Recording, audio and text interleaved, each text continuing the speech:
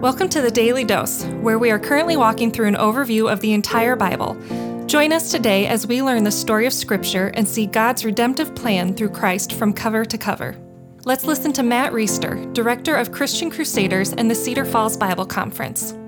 Today we're going to fast forward to Jeremiah 23. We're going to be in verses 1 through 8. We've been talking the last couple days about some harsh pronouncements from Jeremiah to the people of Israel, the people of Judah, regarding the judgment of God that is going to come against them by way of the Babylonians, who will take them down and carry them into exile, kill many of their people. This is all punishment for their sin, for their worship of false gods, for their turning away from God and following after customs of other cultures and other peoples, contrary to his word. And even in the middle of this, we've seen this before, there are glimpses of the gospel scattered throughout, and we're going to get one of those glimpses today. My section, the section of my Bible is called The Righteous Branch. It's verses 1 through 8 of chapter 23. Woe to the shepherds who destroy and scatter the sheep of my pasture, declares the Lord. He's talking about the priests and the prophets that are speaking falsely and misleading the people of God. Therefore, thus says the Lord, the God of Israel, concerning the shepherds who care for my people, you have scattered my flock and have driven them away. You have not attended to them. Behold, I will attend to you for evil deeds, declares the Lord. Then I will gather the remnant of my flock out of all the countries where I have driven them, and I will bring them back to their fold, and they shall be fruitful and multiply.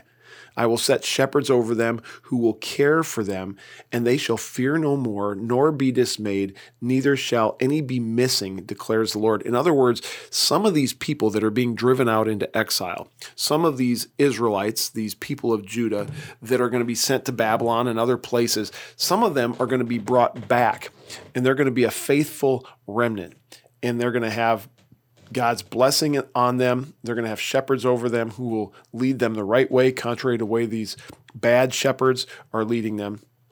Let's keep going in verse 5. Behold, the days are coming, declares the Lord, when I will raise up for David a righteous branch, and he shall reign as king and deal wisely, and shall execute justice and righteousness in the land. In his days, Judah will be saved, and Israel will dwell securely. And this is the name by which he is to be called. The Lord is our righteousness. Now, how about that?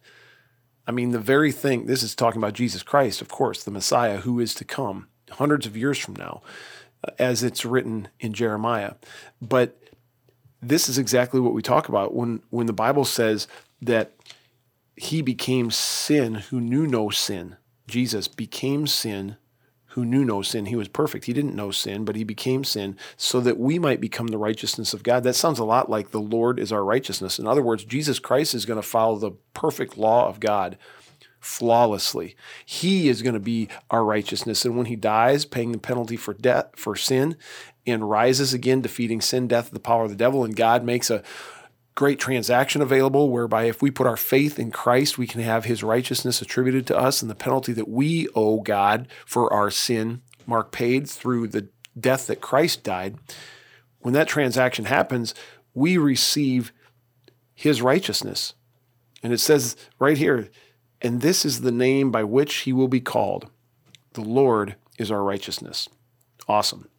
Verse 7, therefore, behold, the days are coming, declares the Lord, when they shall no longer say, as the Lord lives, who brought up the people out of Israel out of the land of Egypt, but instead they will say, as the Lord lives, who brought up and led the offspring of the house of Israel out of the north country and out of the countries where he had driven them.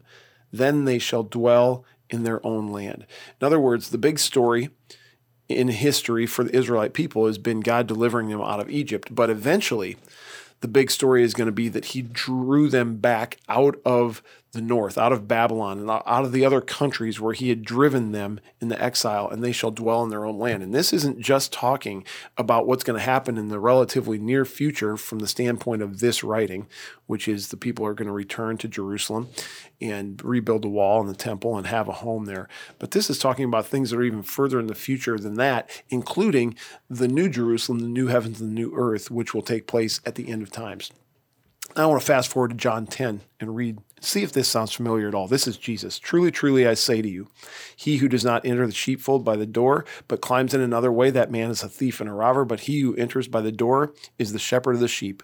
To him the gatekeeper opens, the sheep hear his voice, and he calls his own sheep by name and leads them out. When he has brought out all his own, he goes before them, and the sheep follow him. They know his voice. A stranger will not follow, but they will flee from him, for they do not know the voice of strangers. This figure of speech Jesus used with them, but they did not understand what he was saying to them. So Jesus again said to them, truly, truly, I say to you, I am the door of the sheep. All who came before me are thieves and robbers, but the sheep did not listen to them. He's talking about prophets and priests that were false. I am the door. If anyone enters by me, he will be saved and will go in and out and find pasture. The thief comes to steal and kill and destroy. I have come that they may have life and have it abundantly. I am the good shepherd. The good shepherd lays down his life for the sheep. He who is a hired hand and not a shepherd, who does not own the sheep, sees a wolf coming and leaves the sheep and flees, and the wolf snatches them and scatters them. Again, he's referring to bad teachers of the law, false prophets, bad Jewish leaders.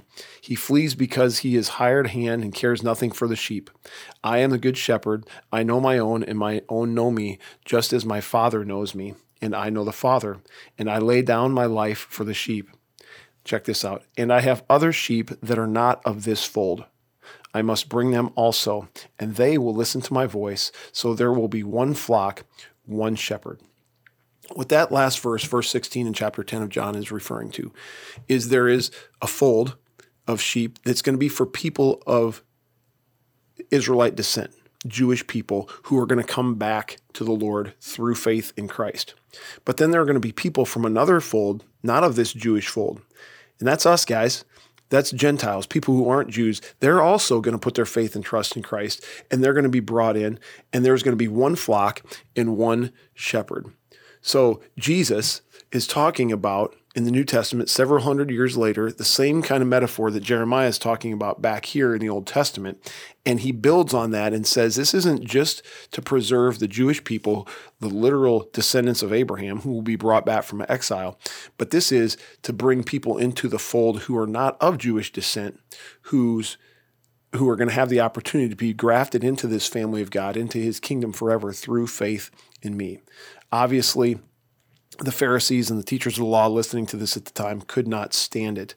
And that's eventually why Jesus gets in trouble, and that's how God uses those people to get him to the cross to make the ultimate sacrifice. What a great story that transcends hundreds of years. Thank you, Lord, for your gospel. Help us to live by it, be impassioned by it, and be good representatives for it. In your name we pray. Amen. The Daily Dose is a partnership between 4 ministries. First is Christian Crusaders, where you can find weekly 30-minute worship services at christiancrusaders.org, and where you can hear engaging interviews and other content on one of our 3 podcasts. Second is Fresh Wind Worship, whose weekly worship services are available on their YouTube channel, Fresh Wind Ministries, and linked to their Facebook page, Fresh Wind Worship. Third is the Cedar Falls Bible Conference, whose conference videos are available at cedarfallsbibleconference.com. And please consider joining us for our 100th annual conference on Saturday, July 31st through Saturday, August 7th in 2021.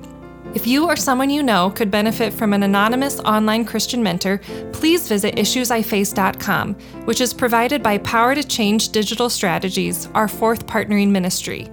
Please subscribe to this podcast, leave a 5-star review, and prayerfully consider financially supporting one of our partnering ministries. And check our episode notes for links and more details. Thank you for listening, and may God richly bless you.